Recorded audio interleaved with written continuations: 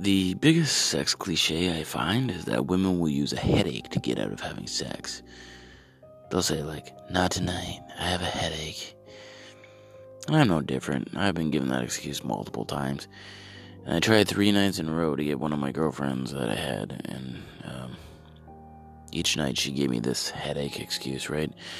So a couple nights after that, she started to get frisky and try to make her move, so I simply whacked her in the head with a shovel, and I said, not tonight, you have a headache.